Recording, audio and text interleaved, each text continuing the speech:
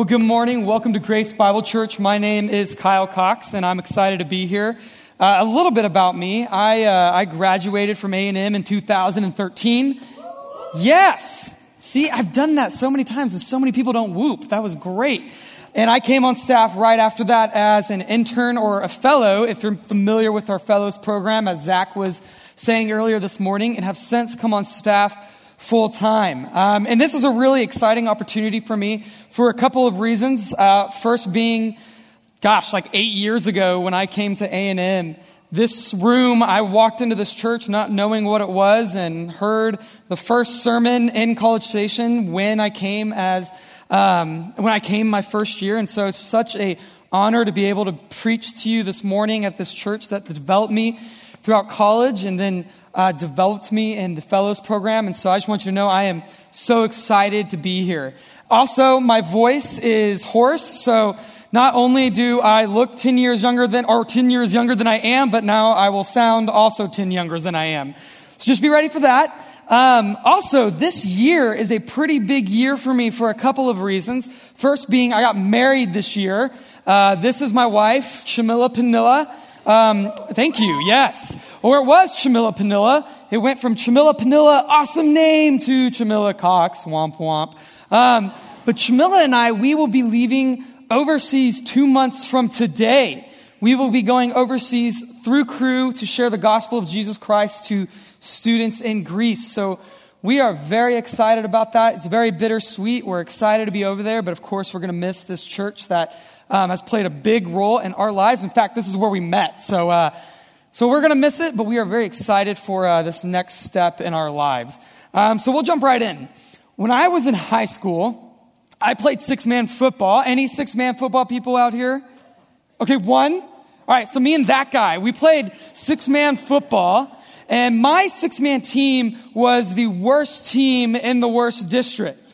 And on the worst team in the worst district, I was the worst player on the worst team in the worst district. And I remember my freshman year, my coach, he would always say, sacrifice your body for the team. Sacrifice your body for the team. And I was always like, I don't really want to do that. And so by the end of my freshman year, my assistant coach, he comes up to me and he says, Kyle, let's address the reality. Excuse me.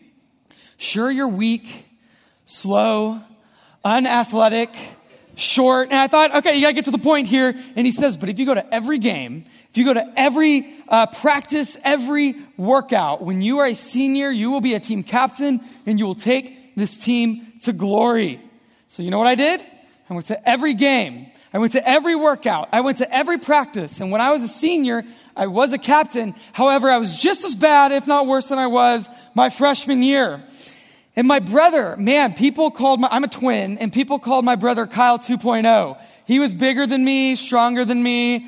Women liked him more. In fact, girls would come up to me and they would say things like, could you introduce us to your brother? And I'd be like, sure. And that was me and my brother. In fact, if I could compare us to any celebrity brother, it would be the Hemsworth brothers. So the Hemsworth brothers, you have Chris Hemsworth right there. Chris plays the part of Thor in the Marvel movies. People argue that Chris is the biggest celebrity out of the two. They argue that he's the better looking out of the two. He's the more popular out of the two. And I know what you're thinking. Are you about to compare yourself to Liam? No. I'm saying I'm like the third Hemsworth brother that no one knew about until now. So that was me and my brother. He was the popular, better football player out of the two.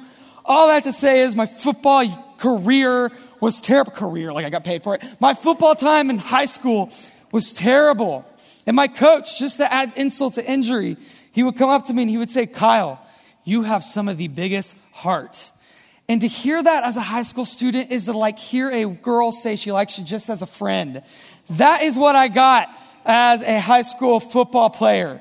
I was terrible, just horrible. But there was one opportunity, you see, when we were winning by a landslide, I would get to play. And so I went in at one point when we were winning by 50 points or something. And during that moment, there was a fumble on the play, and I had the opportunity to pick up the ball and run it for a touchdown. But here's the problem. I was in desperate need for help. There was nothing I could appeal to in myself to make this touchdown. I desperately needed my team. And so as I was running, it was awesome. It was like we were running in slow motion. One guy got to my right and the other to my left, and we like nodded to one another, and it was like in a movie, and they would like push people out of my way, and I ended up making the touchdown. I will say there was a flag on the play, so it didn't count. But however, the point remains the same. I was in desperate need for help by my team to make the touchdown. Excuse me, my voice is crazy. So why do I say that? I say that because we this morning are looking at a confession of a man who was in desperate need for help. We're in Psalm 51 this morning, and this psalm is a response to one of the biggest failures in all of Scripture. In fact, in this psalm, what we find, what David recognizes is that there is nothing he could appeal to in himself to remove the weight and penalty of his sin, but he is in desperate need of help from someone else. As I was reading this psalm, to me, this psalm became one of the most humbling, encouraging, and convicting chapters in all of Scripture. In fact, Charles Spurgeon says of this particular psalm, such a psalm may be wept over, absorbed into the soul, and exhaled again in devotion. But commented on, where is he who, having attempted it, can do other than blush at its defeat? So in light of the weight of the content in this psalm, my hope this morning is that we would recognize our need for help. And that this morning we would look at this song with honest, reverent, transparent reflection, and that the Lord would reveal sin that we are holding onto in our lives. But before we jump into this psalm, I think it's important for us to understand the context behind it, which is found in 2 Samuel chapters 11 through 12. And we don't have time to read it, so we won't, but I will summarize it real quick. It starts in verse 1. It says, in the spring, when all the kings were out to war, David sent his men to fight, and David stayed in Jerusalem. So right off the bat, David is isolating himself from the fight. David is in isolation. It then says he arose in the evening from his sleep. So he literally slept all night, he slept all morning, he slept all afternoon, and finally in the evening he thought, well, I haven't seen the light of day, so I guess I should go do that. And so as he's walking outside, he sees a woman bathing. And in this moment, David has an opportunity. He can stop and stare, or he can continue walking. And in this moment, David forgot about the God who saved him from Saul. He forgot about the God who saved him from Goliath. David's integrity was challenged, and David plunged into sin. What happens next is David got curious. He starts asking, who is this woman? And he's told that this is Bathsheba, the wife to Uriah. And so you can imagine the conflict that's going on in David's head. He's thinking, I'm a man of God. I know this is wrong. I know this is sin. But David's king, and he gets what he wants. And so David sleeps with Bathsheba. What happens next is, in David's mind, you can imagine that conflict further. He's thinking, okay, it was only one time. I'm not going to do it again. It was once. But then he finds out Bathsheba is pregnant with his child. So now in order for David to cover his sin, David must manipulate the situation. So David, what he does is he brings Uriah off the battlefield. He tells Uriah, hey, stay the night with your wife. But Uriah was an honorable man. He was a godly man. And so Uriah, in good conscience, felt he could not stay the night with his wife while his brothers and his friends were dying on the battlefield. So he goes back to war. Now David must manipulate the situation even further. And so what David does is he second-handedly kills Uriah by placing Uriah on the front lines of battle, assuring Uriah's death. Shortly after, David marries Bathsheba, and now everyone thinks that it's David's child in marriage. David's sin is hidden. He believes he has concealed it. He believes he is safe. And the last verse in chapter 11 says, what David had done was evil in the Lord's eyes. So chapter 12 enters the prophet Nathan. And Nathan in Hebrew means a gift from God. And a gift from God to David he was indeed. So Nathan, he tells the story to David of a poor man who had one small little lamb.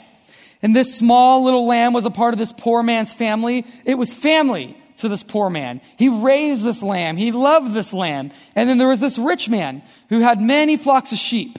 And despite this rich man having many flocks of sheep, this rich man took this little lamb from this poor man. And David, he was a shepherd, so he kind of had a weird love for sheep. And so David is really angry by this story. And so David tells Nathan, hey, bring that man here and we will kill him. And Nathan responds with one of the biggest spiritual slaps in the face in all of Scripture and says, David, you are that man. And so David's sin is discovered. It is not hidden anymore. David is broken and he weeps and he confesses and he owns up his sin before God.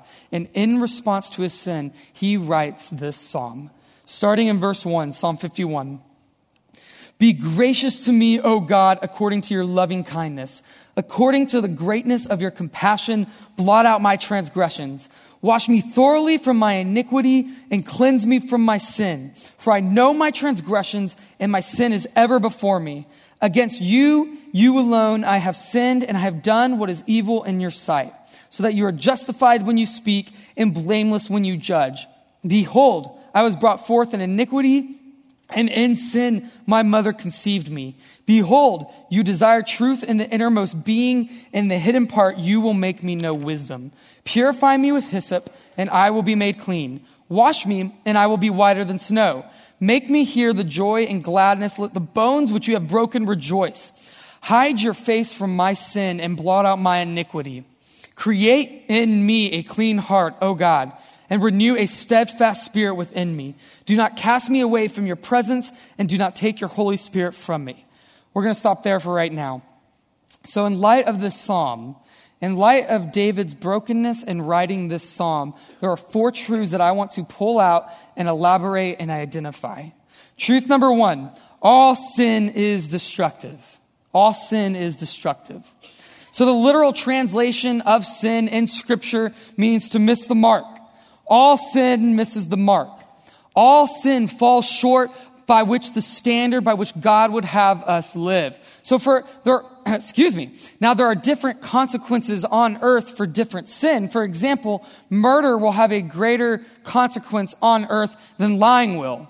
If I could illustrate this further, think if you're driving 60 miles over the speed limit, more than likely you're going to hurt someone and yourself. However, if you're driving 5 miles over the speed limit, you may not hurt anyone, but nevertheless, both are breaking the law. So if God's standard is here, murder may be here, lying may be here, but both fall under the standard by which we are to live. Now, though there are different earthly consequences here on earth, Scripture tells us that all sin leads to the same result, which is death. Spiritual separation from the Father, death. All sin is punishable by death. And the problem is we have all sinned.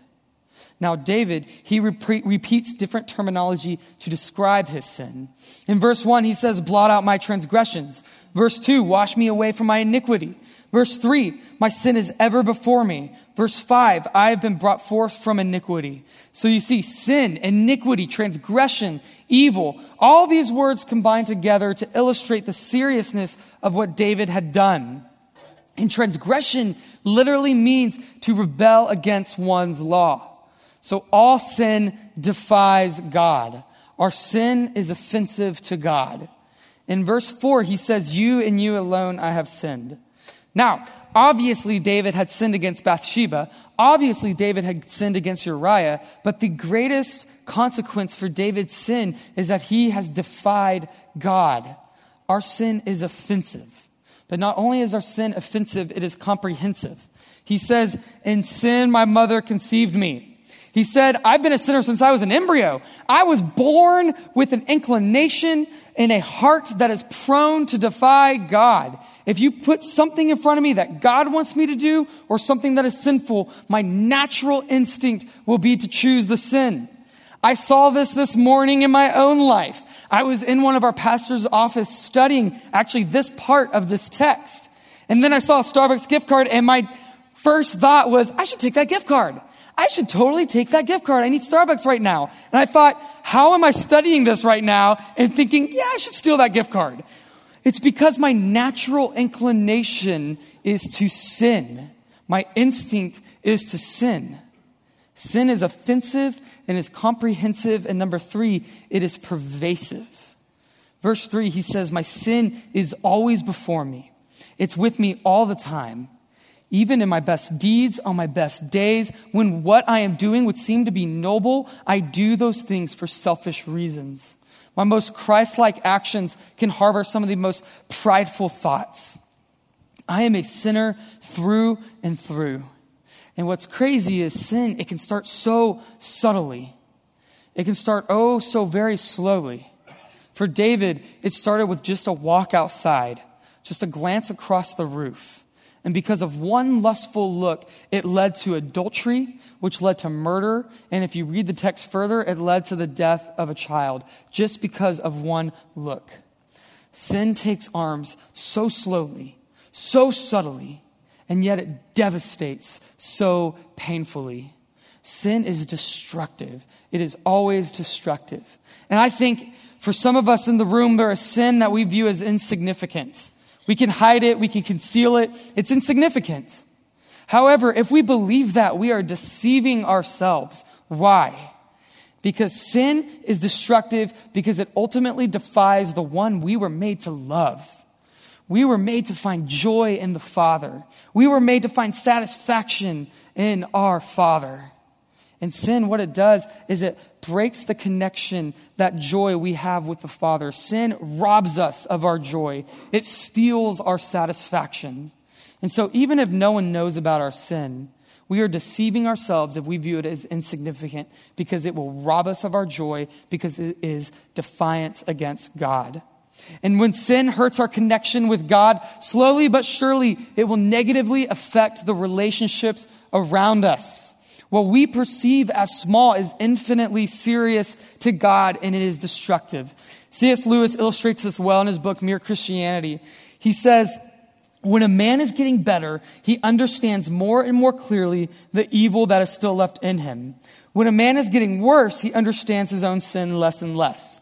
A moderately bad man knows he is not very good. A thoroughly bad man thinks he is all right. This is common sense, really. You understand sleep when you are awake, not while you are sleeping. You can see mistakes in arithmetic when your mind is working properly. You can understand the nature of drunkenness when you are sober, not when you are drunk. Good people know about both good and evil. Bad people do not know about either. We understand our sin for what it is. We understand our own sin when we recognize it for what it is. Defiance against God. And when we start to see sin as insignificant, what happens is we lose the sobriety to see it as black and white, and we suddenly start to see it as gray. You know, when you become numb to sin, it's when we stop taking it seriously. It's when we take it lightly. Future devastation can be caused by one look, by one thought, by one action. I think about Genesis chapter 3. What did Adam and Eve do? They ate a piece of fruit. And to me, that's pretty insignificant. In my mind, I think that sin is so insignificant. But what did that one sin do? It condemned all humanity. World wars, murder, trafficking, all because of one sin that I can falsely believe is insignificant. Moses struck a rock and he couldn't enter the promised land. Ananias and Sapphira lied and they were murdered. Cain was jealous of Abel, and this led to murder. All sin is destructive and it is serious. Sin robs us of our joy. Now, I think it is important for us to feel the weight of truth number one, that sin is destructive, so we can feel the incredible wonder and the incredible relief of truth number two, that despite our defiance against God, God is gracious. God is gracious.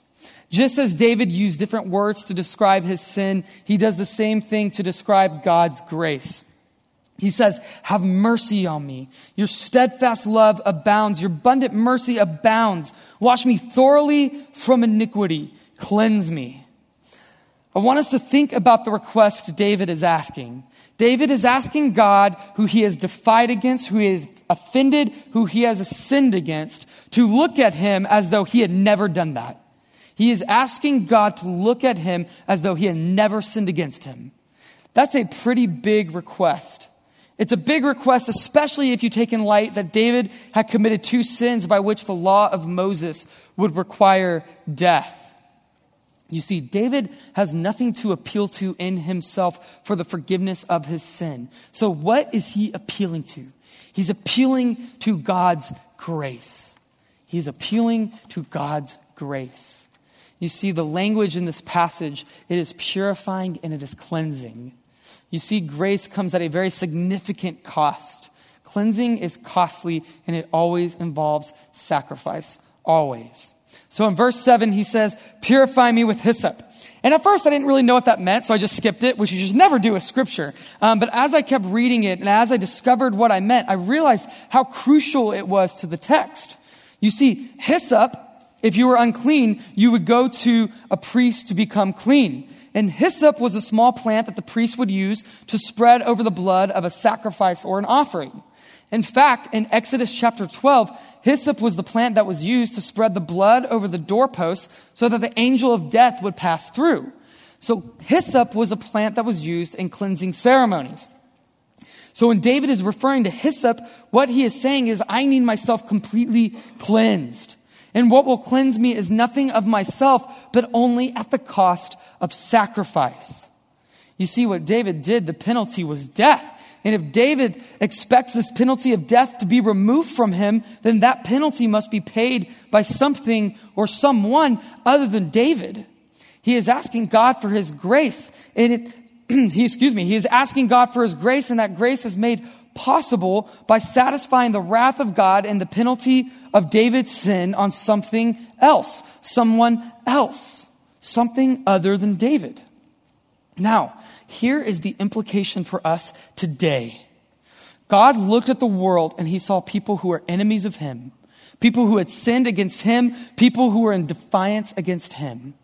But God's grace was shown through the life of Jesus Christ, who came to earth as fully God and fully man. In Jesus, he lived a perfect life.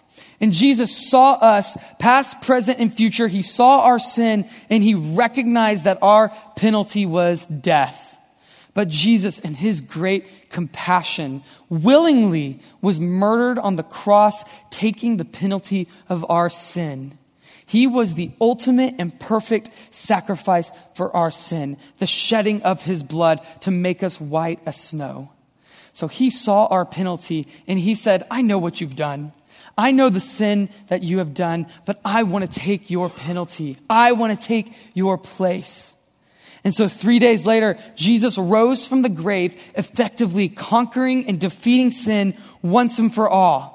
And now whoever believes in Jesus as their Savior will be reconciled with the Father, will be made right, will be made whiter than snow, and it will be as though you have never sinned.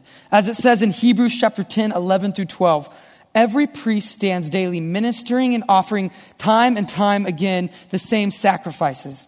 But Jesus, having offered one sacrifice for sins for all time, sat down at the right hand of God. This is the good news for us, that the penalty of our sin was paid by Jesus on the cross in the shedding of his blood as the perfect sacrifice in our place. His death satisfied the wrath of God. Now, no matter what sin we have done in the past, no matter what sin we are struggling with now, and no matter what sin we will do in the future, we are forgiven and we are made clean and we are made right through the life, death, and resurrection of Jesus Christ. And so my hope this morning is that if you don't know Jesus as your Savior, my hope is that you would come to know Jesus as your Savior, and you would know that you are loved by Jesus, who willingly took the penalty of our sin. My hope is that you would know the Father who moved heaven and earth to have a relationship with us. This is the wonder of God, and this is the love of Jesus, that he would say, I will make a way for you by taking the place of your sin. God's grace is greater than our sin. David appealed to sacrifice, and we appeal to the life, death, and resurrection of Jesus Christ. And when you become a Christian, there is nothing you can do to take that away. There is no sin too great to remove you from the Father's love. This is the wonder of God's grace, that while we were guilty of our sin and he is justified in his judgment, yet in his abundant mercy, God makes a way for us to be whiter than snow. We are made clean through Jesus. My hope today is that you would come to know Jesus if you haven't yet. And for the Christian in the room, my hope is that this would be a reminder for us in humility to worship him and thank him and live our lives in a way that reflect him. Truth number 3, confession is key. So David here in this psalm, he is being completely transparent before God. He isn't trying to cover himself up with other circumstances or excuses or justifications or others. He is being blatantly, bluntly, transparently honest before God. Honesty is key here. I think at times we feel we need to minimize our sin or reduce it. But David, he doesn't do this. David knows the problem is within his own heart, and he doesn't want to bypass the brokenness within him. That's why he says in verse 16 and 17, you would not delight in sacrifices. Now, David is not demeaning the sacrificial system like it doesn't matter. David knows sacrifice is important. However, what David is saying is sacrifice is an outward ritual that reflects an inward reality. So David doesn't want to just perform religious ceremony and move on unchanged. And for us this morning, my hope is that that is the same for us, that we don't come and we sing songs, listen to a sermon, and leave unchanged. My hope is that we don't bypass the brokenness within our hearts, that we humbly confess our sins to the Lord. We're all dealing with something, and my hope is that we walk out of here this morning transparently honest before God. Now, here's the good news for us that 1 John 1:9 says, if we confess our sins, he is faithful and just to cleanse us. We confess our sin in all confidence, knowing that he will forgive. Knowing that he will forgive us. Recognizing that the more we try to fix ourselves on our own, the more we realize how hopeless and helpless we are. But it is by God's grace, not our ability, that we are cleansed. Confession is key. What's more is confession, there is freedom. In confession, there is freedom. There is a weight lifted in confession. Open confession is good for the soul. Nothing brings more ease or life than frank acknowledgement of the sin that has caused so much sorrow. Such a declaration shows that we acknowledge our own condition and our need for God's kind and gentle response. You see, in confession, there is freedom. And I think to myself, what if the church did this? What if the church transparently confessed? Think about the conflicts amongst us that would resolve. Think about the marriages and families that would heal. Think about the frustrations that we would end if we just said, Lord, this is me, honestly, transparently before you. If we just confessed our sin. There is humility that comes with confession. And there is a response of graciousness and kindness that comes with our Father. Confession is wrapped in humility. To say, I can't take this sin away. I need you. Where there is confession, there is freedom, there is relief. And the last truth, there is restoration. Restoration is the result. In verse 10, David says, create in me a new heart. So he doesn't want just a clean slate. He doesn't even want just a clean heart. He wants to be completely renovated.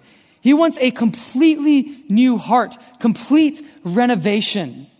And what's so cool is that word create in the Hebrew is the same word that's used in Genesis chapter 1 for when God creates the world, when he creates the universe, and for when he creates humanity. So in Jesus, we are a new creation. He completely renovates us. He completely restores us. Even beyond that, not only does he restore us, but he reestablishes our joy with him. That's why David prays, restore to me the joy of our salvation. You see, we were made to find joy in the Father. And sin, what sin does is it robs us of that joy. But through Jesus' great compassion, God is quick and gracious to reestablish that joy, to forgive us of our sins, and to restore us. Ephesians 1:7 says, "In him we have redemption through his blood, the forgiveness of our trespasses according to the richness of his grace." Let me tell you, concealment is the pathway to misery, but confession is the pathway to joy. In confession, there is restoration. There is reestablishment of joy. God completely renovates us. He completely forgives us. He restores us. He reestablishes our joy. And lastly, he uses us. Here is the hope that we have for the future. That one day the kingdom of God will be established here on this earth. And Jesus will be reigning as king. And this world will be shaped by Jesus' values. What Jesus values is what the world will value. And in this world, there will be no sin. There will be no temptation of sin. There will be no struggle with sin. There will be no punishment of sin. Sin will be vanquished from the earth. And until then, we as the church have an obligation to represent and reflect that future kingdom. And we do that by reflecting the King. He uses us to make his name known. Look at verse 12. David writes, "Restore to me the joy of your salvation and sustain me with a willing spirit. Then I will teach transgressors your ways and sinners will be converted to you. Deliver me from blood guiltiness, O God, the God of my salvation. Then my tongue will joyfully sing of your righteousness." See, in our restoration, once we were sinners and enemies of God, but now through Jesus, we are ambassadors and advocates of him. We make him known. He uses us to make his name known. We deal with our sin, we are restored, and we move forward to make him known, because the reality is this world needs Jesus. This world is broken and it's dying and it needs Jesus. And he wants to use us, fallen people who have sinned and defied him. He wants to use us to make his name known. He did that with David. David had sinned so greatly, so severely, and yet God uses David to make his name known. So we reflect the King. We reflect Jesus. And it is true that we will still sin in this life. That is true. But the hope is that through the process of sanctification, we daily would become more and more like Jesus. We will sin still on this earth until that day we are in glory, in a glorified state with our Savior. But until then, through the process of sanctification, we are made more and more like him. So let's deal with our sin and let's move forward, because we have kingdom business to attend to. This world needs Jesus. So as we reflect on this confession of David's, I want to point out 3 applications in light of this psalm that will help aid us in our fight against sin and aid us in our sanctification process to become more like Jesus. Because the ultimate fight we have against sin is to be more like him. So application point number 1, seek sacrifice. Matthew 5:29 says, "If your right eye causes you to sin, tear it out and throw it away. For it is better that you lose one of the members than your whole body be thrown into hell." Now, the implication here is not to literally cut out your eye, but it is rather asking the question, what are we willing to sacrifice in order to guard ourselves from sin that appears so subtle? If I could illustrate this in my own life, I was introduced to pornography in high school.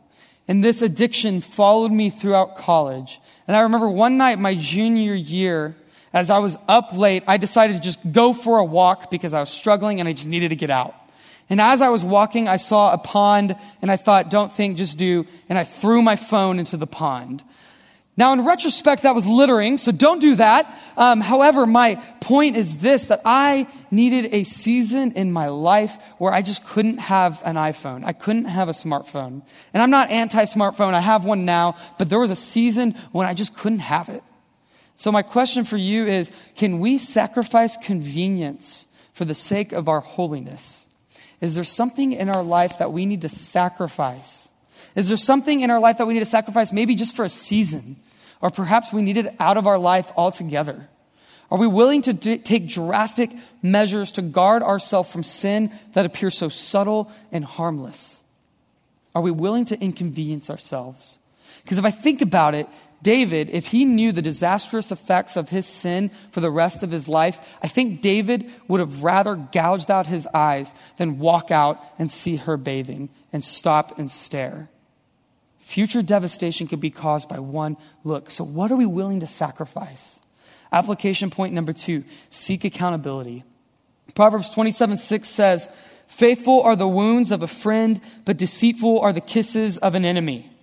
So when Nathan rebuked David, there's no doubt that Nathan's words wounded David. But these wounds moved David towards confession.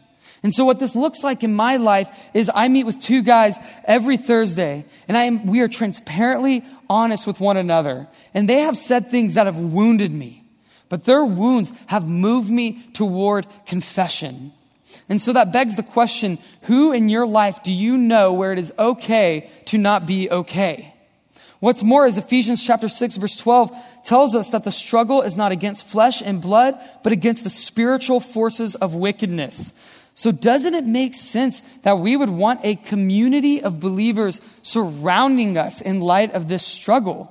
Doesn't it make sense that 5 is stronger than 1? We need community.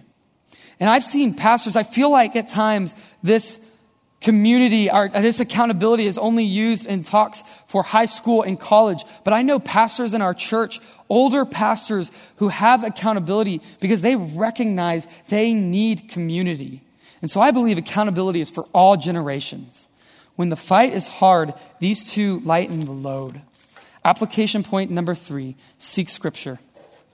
Psalm 119:11 says, "I have stored up your word in my heart that I might not sin against you." When the prospect of sin or temptation presents itself, the outcome is usually dependent upon the amount of time we have spent in scripture. Think about this.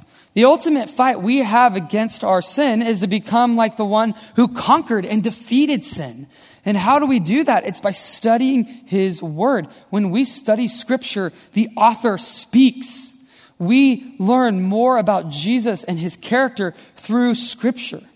It is so important for us to be invested in our relationship with Jesus through scripture.